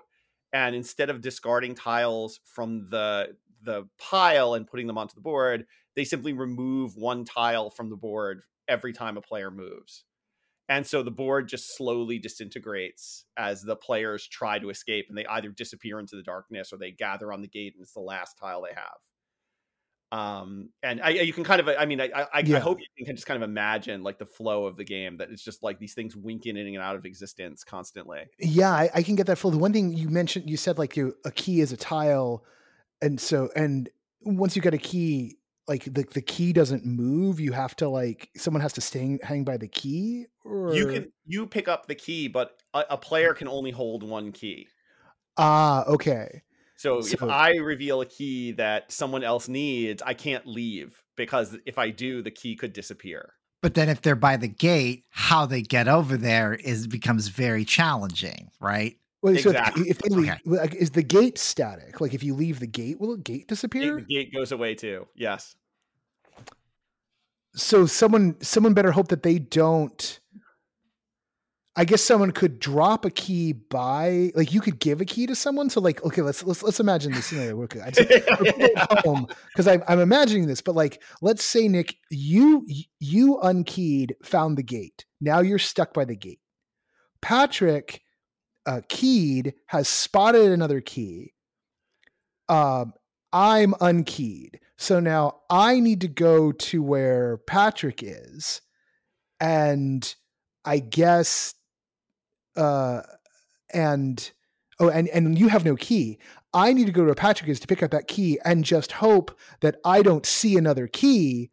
Otherwise, I will then have to pick up that key. Patrick will have to stay where he is, and I'll have to ferry that key to you before I can get it back, before I can go get the other key Patrick's revealed. Exactly. And you might draw a monster, and then the whole board just sort of explodes. And we can't come get you. We got to stay with our key and our gate. Yeah, and it's and so that's tense. That's great. It's neat that we're just playing it on the podcast a little bit, right? Yeah. But it does feel like one of those games where you could just point a webcam at and just like, get your friends remotely playing. Like, I'm moving here, I'm moving there. Move me over there, right? Like, I could see that. I could see that happening. But I guess I'm saying you own this and we can play right now. Oh yeah. Get this webcam out, Nick. So. when you get the the slightly more expensive version, it comes with like better pieces and stuff. But the other thing it comes with is little LED candles, and so you have like a little candle burning in front of you. And if the monster attacks you, your candle goes out. So then you're just in the dark. It's just such a beautiful mechanical expression of this kind of horror. Yeah. And yeah, I introduced it to students at my college because they were like, it was Halloween, and they were like, we want to play a horror game. And I showed it to them, and they were all like, "Why are we playing this with the lights on?" Was their immediate response. That's true. That's good. Has someone taken this to like a virtual tabletop setup, or? I don't know. I don't know. They should. If they have. I mean, hold on. Let me risk making weird sounds on my phone real quick, and just be like, so let's go. The Night Cage virtual tabletop, or just okay, here we go. Play the Night Cage online through your web browser, Tabletopia. Tabletopia, yeah. So Tabletopia, and again, through a web browser. I'm not sure. Well, there'll be a segment hopefully before this. like, you're going to hear us discover something. Let me explain to you what Tabletopia is. So we'll save that for the notes one way or another. And now there's a whole thing. All right. Well, wait, is that weird thing that I saw at Best Buy that one time? No, sorry. Anyway, so yeah, I don't know. There's ways to play this. Noah's picked out the next game night game. It's right here. I think I might have. So, all right. Well, very good. Buy the box. Put on your creepy Zola Jesus or Sunzo or whatever music you play, like Juju, whatever music you play when you want to just feel like very small, and and just see if you can survive a horrible dark labyrinth. Moving from tabletop to experiences in a box, Patrick, tell us about the Detective Society Trouble in Folklore. Yeah, and so this is a really great experience that I've been playing with them. They're a London, a UK based company. I apologize. They might not be in London. I don't have my notes right in front of me, but they do a lot of really great things. They've had 3 major box experiences that were 6 episode eaches, and they were kind of more based in the real world in regards to like the first one's a kidnapping, then there's like the second box is about like kind of this like sci-fi techno thriller, and then the third one is this kind of spooky mystery supernatural thing that has a lot of museum elements. But with Trouble in Folklore Falls, this takes like a really kind of sharp, fun turn because it's only 3 boxes. The story's segmented into 3 and it continues over, but individually you have like kind of a beginning, middle, and end with each one. And the tale is that essentially you're enlisted by private investigator BB Wolf to help solve a bunch of just dog nappings, just some basic dog nappings that are happening around town. But this is no ordinary town, as you can probably tell by the name. This is essentially all those classic fairy tales that we know and love. They're all real and they're all living together. You got the 3 little pigs. BB Wolf is, of course, the big bad wolf. There is currently an election going on. Pinocchio is one of the candidates running because he can't tell a lie. So he's going to probably be a great mayor for the city. And so naturally you're going along and they've found some clues in regards to these dog nappings, but of course it quickly spirals out of control. The mystery grows much deeper and it all becomes intertwined. Everything that is happening in Folklore Falls is interconnected and you are on the case and only you can do it. And what I love about this is exactly that, is the story and the fantasy element, because I think for so many box mysteries, I think kind of related to just what we were talking about, they decide to be very dark, very spooky, very like true crime. This really happened. There's been a murder on a boat or someone's gone missing on the island during the fog and it's this festival and there's 1,000 suspects.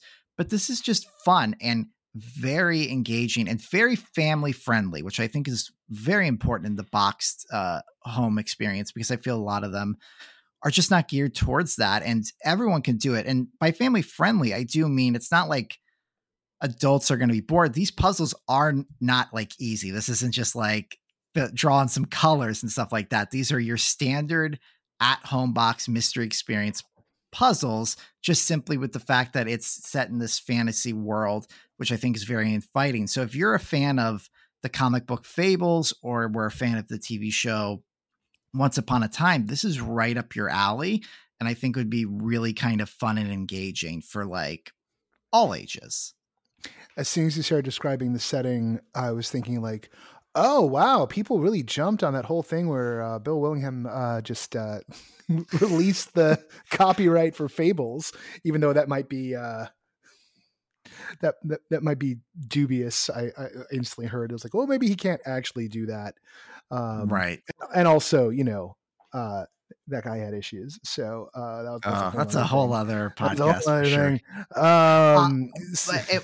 But speaking of the comic element, what I also do like about this game from the Detective Society is that it's all drawings. And I think this is what's really, really cool, is that like it's all original artwork to them. So BB Wolf is a drawing, or any kind of photos and things like that are their own proprietary drawings and things and stuff like that, which adds a lot. Because I think all 3 of us played a lot of at-home boxes where it's like publicly available art or like skylines that we all know and love, or clearly just like Getty image stock photos of possible suspects and things like that. And so that, with the story fairy tale element, and then also the fact that they really designed everything, like everything is built up and is in support of this fantasy world, it just really added a lot. And it drew me in more so than a lot of experiences. I felt very similar to Welcome Home, in the sense of like this, while it still came in kind of like a cardboard box, once I opened it, everything felt very unique and crafted for me, rather than sometimes with some of these bigger box experiences where, it's mass printing and mass production, which there's a place for it. I enjoy those 2 very much so, but I just really thought this was just a delightful change of pace, and it really clipped the wrong. And I cared for these characters too. That was what was nice about it, because of the fantasy element. I felt like I just was drawn in a little easier. Excellent. Most excellent. Yeah. And it is really nice when one of these experiences in a box, doesn't feel like it's just, there's some machine out there die cutting cardboard item finitum, and it feels a little bit more like it's not just indicating that like this alternate reality, but is actually manifesting this alternate reality. And that's, I think, the hardest thing to find now that the genre has taken off, is when things really have that kind of tangible crunchiness to it. And that's, of course, the thing that we're all obsessed with all the time, which is why I'm just going to give a quick shout, even though I scrubbed it from the list because it's not actually available this year, but Post Curious's Morrison Game Factory, which is currently, or will have just wrapped up its Kickstarter, I think around the time this drops, or is about to. You won't be able to get it till well past Christmas, so not a great gift option this year, but it's going to be a great gift option next year. And because it takes board games as its form, manages to do the same thing you were just talking about, which is it feels like it's the thing itself, which is also really smart and brilliant, right? It's like, this is what we've got to work with, so we're going to make a thing about this, and then it feels like you're holding the real things from the story, which is so nice. Yes, story definitely comes first. And I think more so as we enter this era of kind of like the form has expanded and you can get these things at Target and Walmart. I think it becomes very clear which one of these really someone's like, I have an idea. I have a new take. I have something like that, and it builds upon that and it goes further. And I think you really get that with this experience from the Detective Society. All right.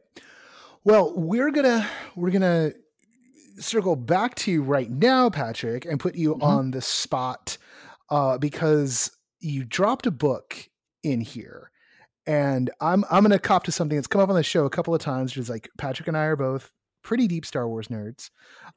Nick, I think we could say, is like a lapsed. Has a lapsed / complicated relationship with it, but all of us went on the Halcyon. And you've picked out a book that, even though I read a good chunk of Star Wars novels, not all of them, because they publish too many of them for me to do. Way too many. Which also makes me sad, because I would like to be a completist and read them all, but way too many. You picked The Princess and the Scoundrel, which is the current canon. Oh, I just said current canon. Ooh, that's interesting. Someone's projecting. Oh, I'm projecting. Yeah. I mean, like official canon, it's the canon now, but there were, once upon a time, there were other stories, a version of what we might call the courtship of Princess Leia, which, Patrick laughing because that was the name of a book that had existed before. So it's the story of how Han and Leia got together. I skipped this one, but and I don't know if Nick's ever read a Star Wars novel. So no. I'm going to give you a couple of minutes here to make the case why this would be a good Christmas gift or a holiday gift for a Star Wars fan. Yes. And I'll make the pitch. I'll make it even better. I really put this on for the immersive fans out there, and those small fraction potentially who were able to go to the Halcyon, or maybe even really want to have a sense of what it was like, because the first 50 pages of this book is like, Han's like, hey, let's get married. They get married. It's all fun and good. But Mon Mothma, who's been exploded in popularity thanks to Andor, is from Chandrila and is trying to, because they've destroyed the second Death Star, the Emperor is dead, and they need the galaxy to recognize that, and that needs to be celebrated. So Mon Mothma's like, hey, you two deserve some time off. You just got married by Chief Chirpa, which was an odd choice, but it is what it is. It's now canon. And that's one of the Ewoks. Let's pause for a second here. Now, this is suggesting to me that Disney missed out on an entire revenue stream here of Ewok weddings, where they get Ewoks to officiate your wedding. They do weddings at Disney World. Yeah. Famously, Ron DeSantis' wedding was at Disney World, and you can get Mickey to marry you, but yes, that's actually true, Nick. That's a whole other podcast. That's a second podcast. Yeah, there are dimensions within dimensions. You've entered the Twilight Zone, or also known as, we're talking about Florida. Just imagine having Chief Chirpa facilitate your Disney wedding. I just want to put it out there. Well, and it was a very lovely ceremony. The rings were just essentially like made out out you of... could be married by Chief Chirpa. Yeah, and the rings were made out of twigs. You could have been married by Chief Chirpa.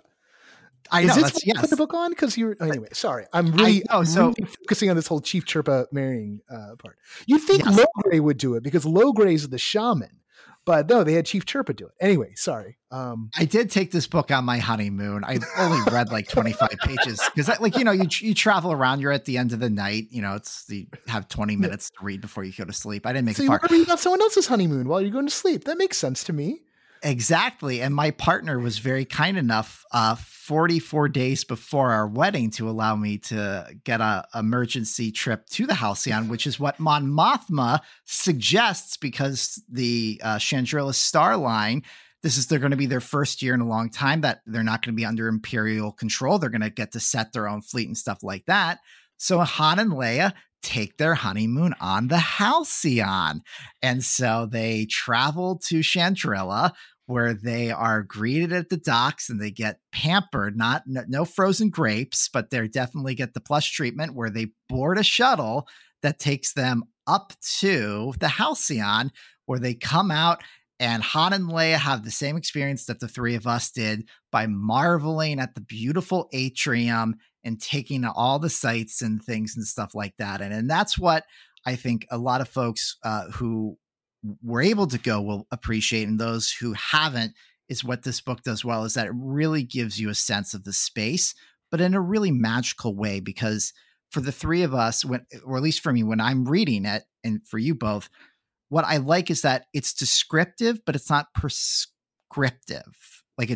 Because what happens is Leia wanders over and she sees this fascinating compass. And she talks about the beautiful intricacies of it and the design work of it. And it seems to be an old way to travel hyperspace manually using the compass. But then that's it. She doesn't it's not like, oh, and this is the famous compass that was used by blah, blah, blah, and is called this. And it conveniently has a beautiful gem from the Twi'leks in it. And that's what powers it. It's really both Han and Leia go through the entire ship for about 100 pages, just exploring the space and making discoveries. Han immediately goes to the Sublight Lounge and has some wonderful drinks that he did not expect to like, a very pink drink that he's like, I didn't do it. But that drink's not even named. And that's what I really liked about it, is that in a way, this book has become a perfect capsule for re-experiencing or having for your first time that sensation of boarding that ship and taking it all in and just being wowed by it. Has he sold you on the book, Nick?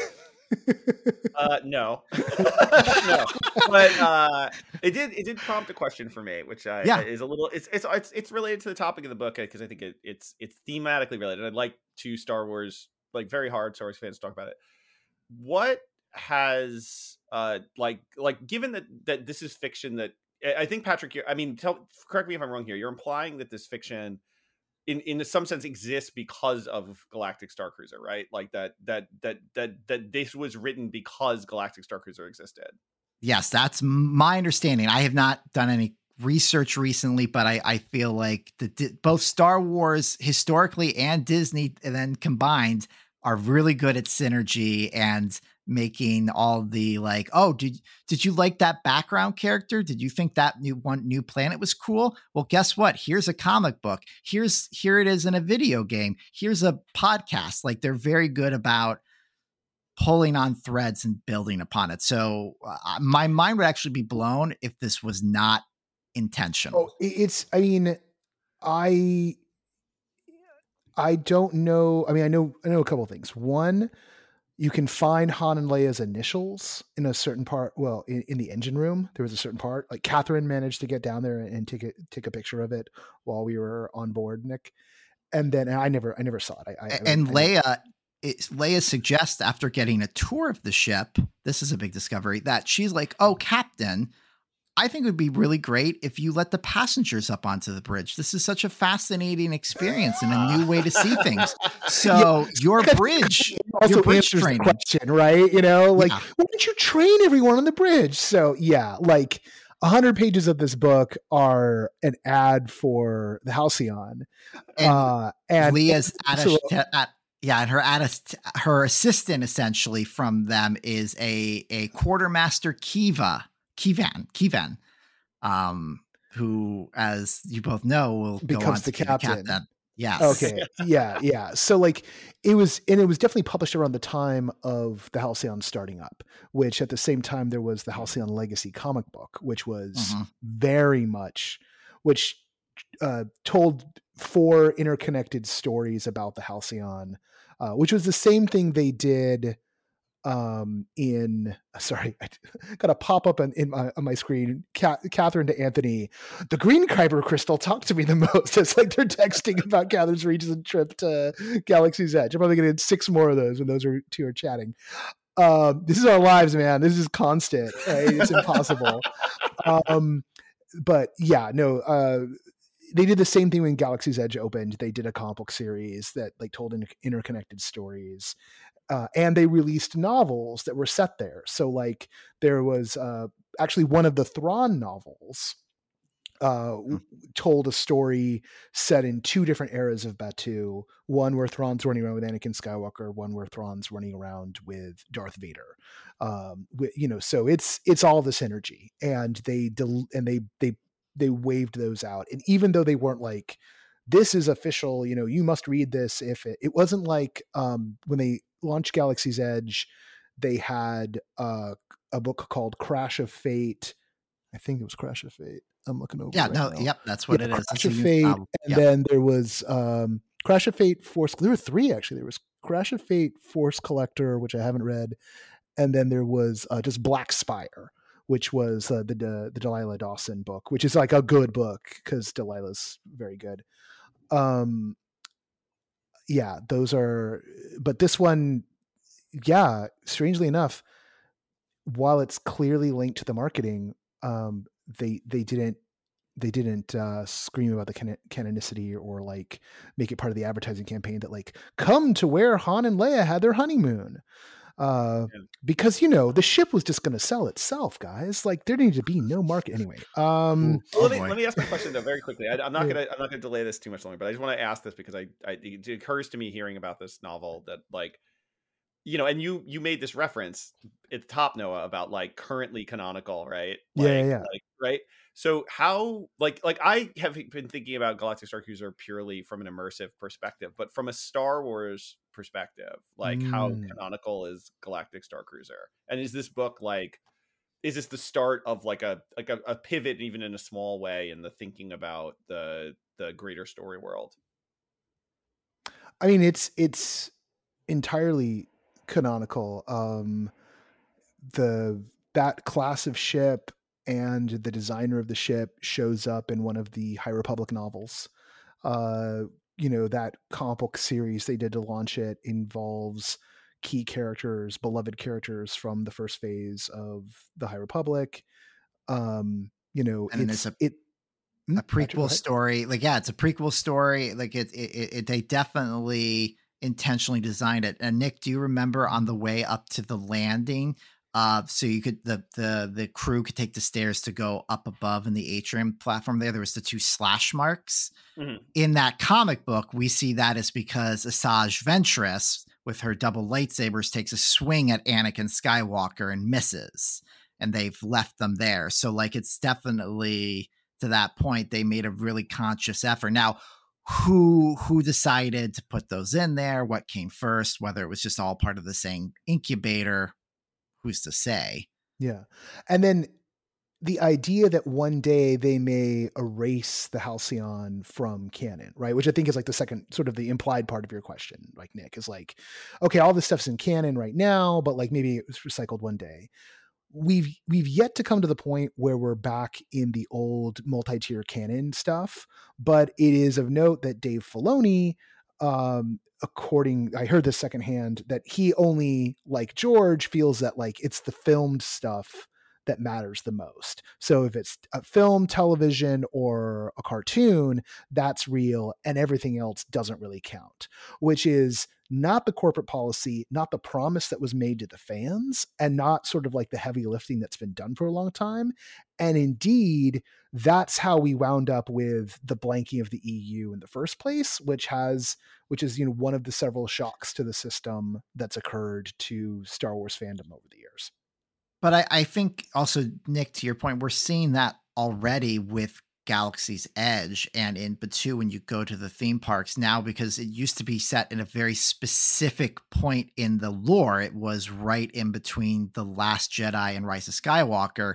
But when I went on my tour in August on the Halcyon, I saw Boba Fett and I saw the Mandalorian, right? I saw Din Djarin, so they're just wandering around, and why they're there, there's no like V. There's other characters who wander around who are clearly like there as part of the resistance, but then there's just people just there for the photos. So we're already seeing that this intentionality behind the entire, I think, Disneyland, Disney World insertion of Star Wars and what Batuu is, and the Halcyon by extension is already kind of fading away just to be.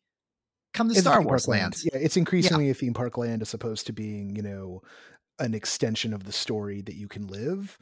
Like they've pretty much fully stepped away from that. But then the inverse part, right? Of like, well, what does that, does that mean that those stories that happened, are they now no longer canon? No, they've been baked into canon because they've been connected to everything else.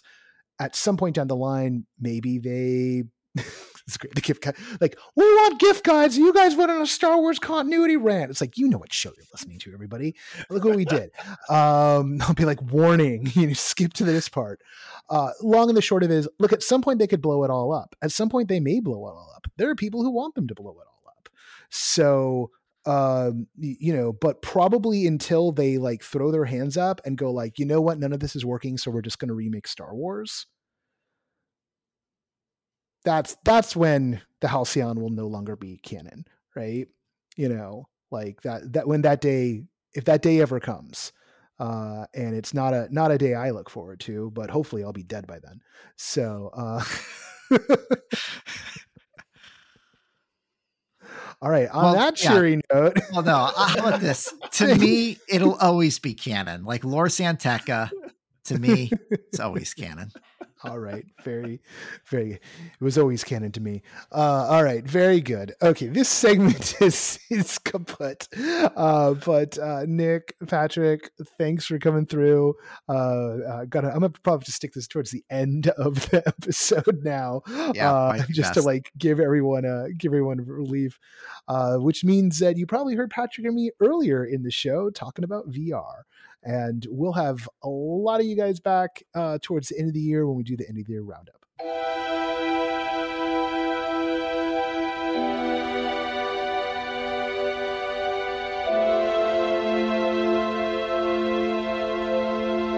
Once again, I want to thank Katrina and Patrick and Laura and Nick all for serving time here on the Gift Guide episode of the podcast, for contributing to the Gift Guide. Indeed, thank you to everyone on the staff who put something in this year.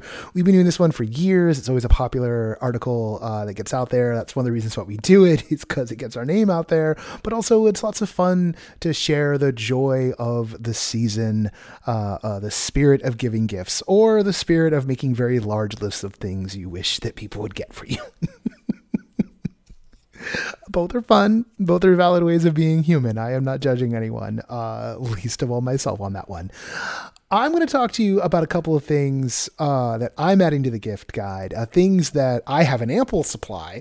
I don't have a lot of stuff in ample supply, but I do have these in ample supply, and that I think would make wonderful gifts. One, I'll start with, since we were just on Star Wars, I know, I'll start with something from that universe, and that would be the stuff you can find at Hyperspace Props. They are this couple in sort of the cosplay and Star Wars maker community. And over the years, Anthony Robinson, our dear friend, introduced me to their wares. They make a lot of different things. The one I'm going to talk to you about is their own take on the Coruscant Shift Sabacc deck.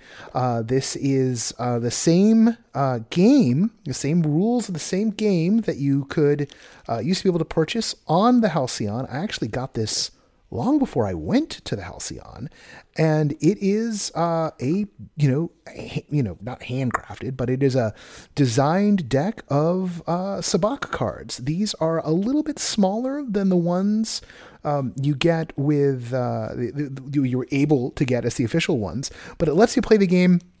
And one of the things that's great about Hyperspace Props decks, and they have decks for a couple of other different versions of Sabacc, Sabacc.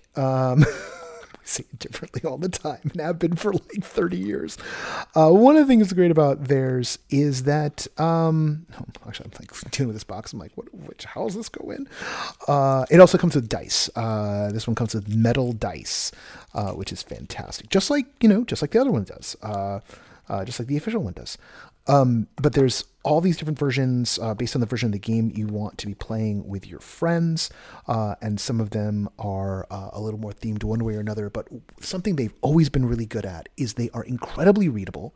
They are fantastic for playing. There are a lot of... I'm not getting a cut of this, by the way. Welcome to QVC. We've just got to get 5,000 more of these out the door. And then, look, get another 3. Sorry. I was at a place where there were people pitching things all week long. I'm in the mood. So I'm holding these up to the webcam right now. You guys cannot see me, but I'm holding the case up.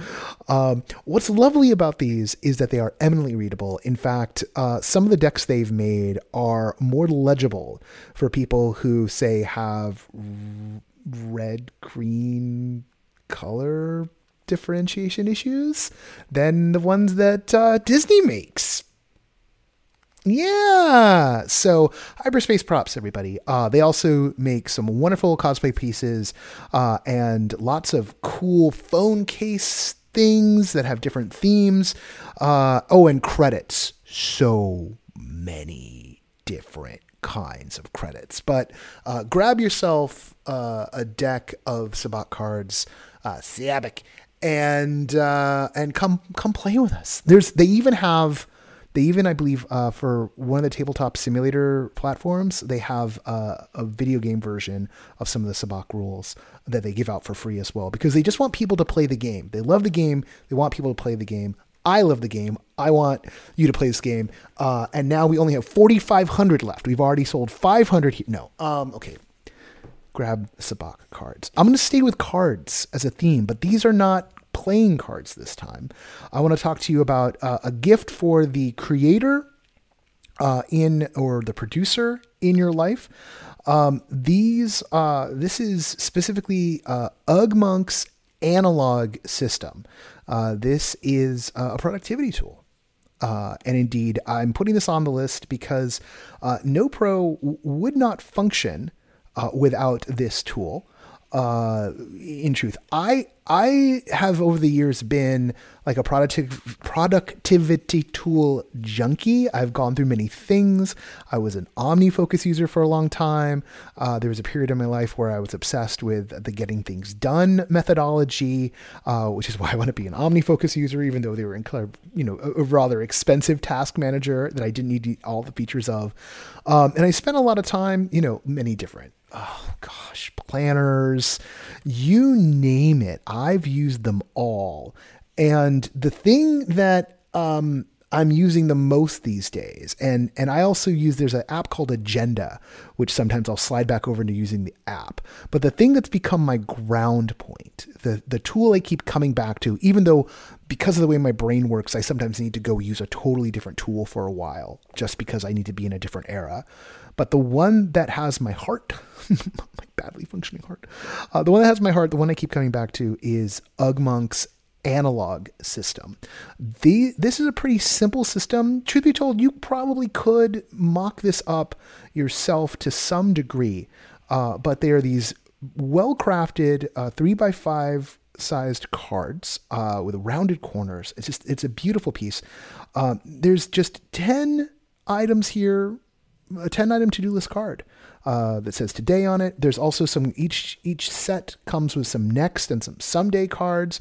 The centerpiece of the whole thing is this lovely wooden card holder that has a space for the cards you haven't used yet, the space for the today and the someday, the next and the someday cards that you've got active, and a card holder that keeps today's card at a little jaunty angle that makes it easy to read and also easy to pick up and deal with.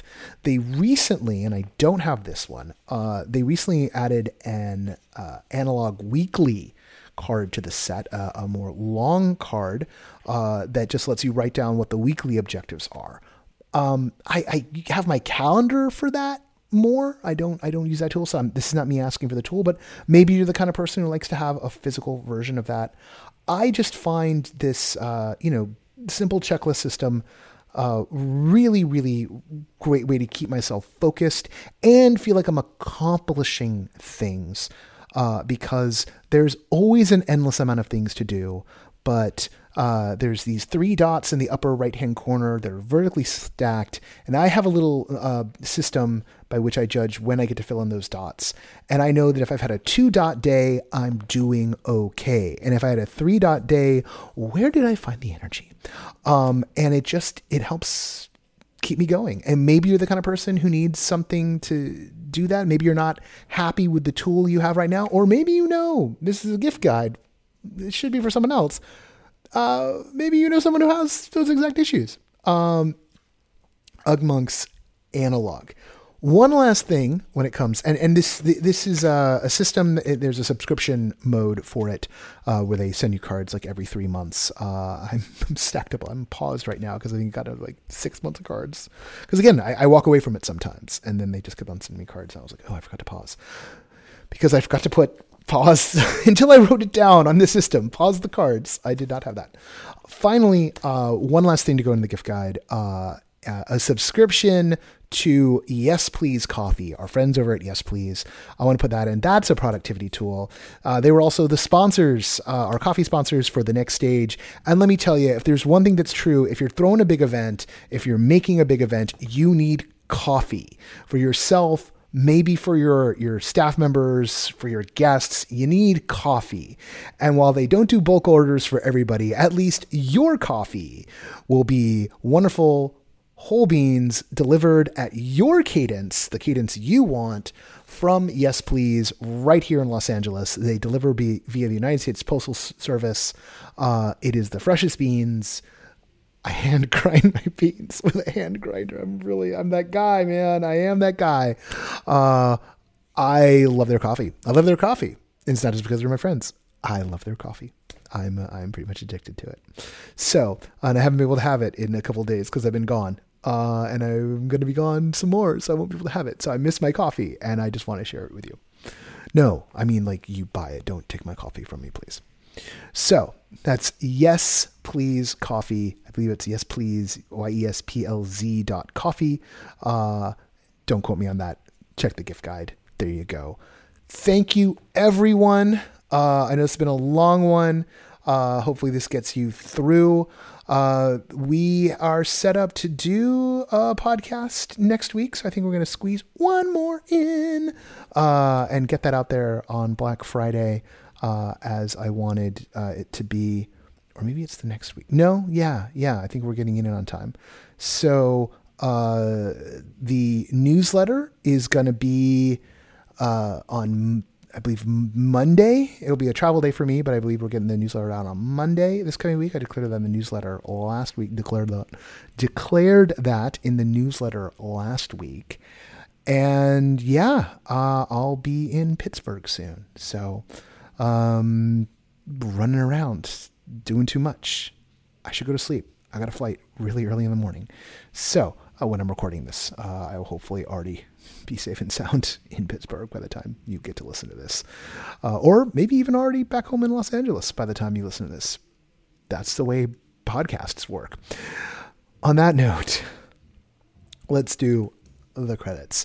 The associate producer of this podcast is Parker Sella. Music for No Proscenium is by Chris Porter of the Speakeasy Society and Solar the Podcast. Special thanks to Siobhan O'Loughlin for voicing our intro. The NoPro podcast is written, edited, hosted, produced, and mixed by yours truly. I'm Noah Nelson. And until next time, I'll see you at the show.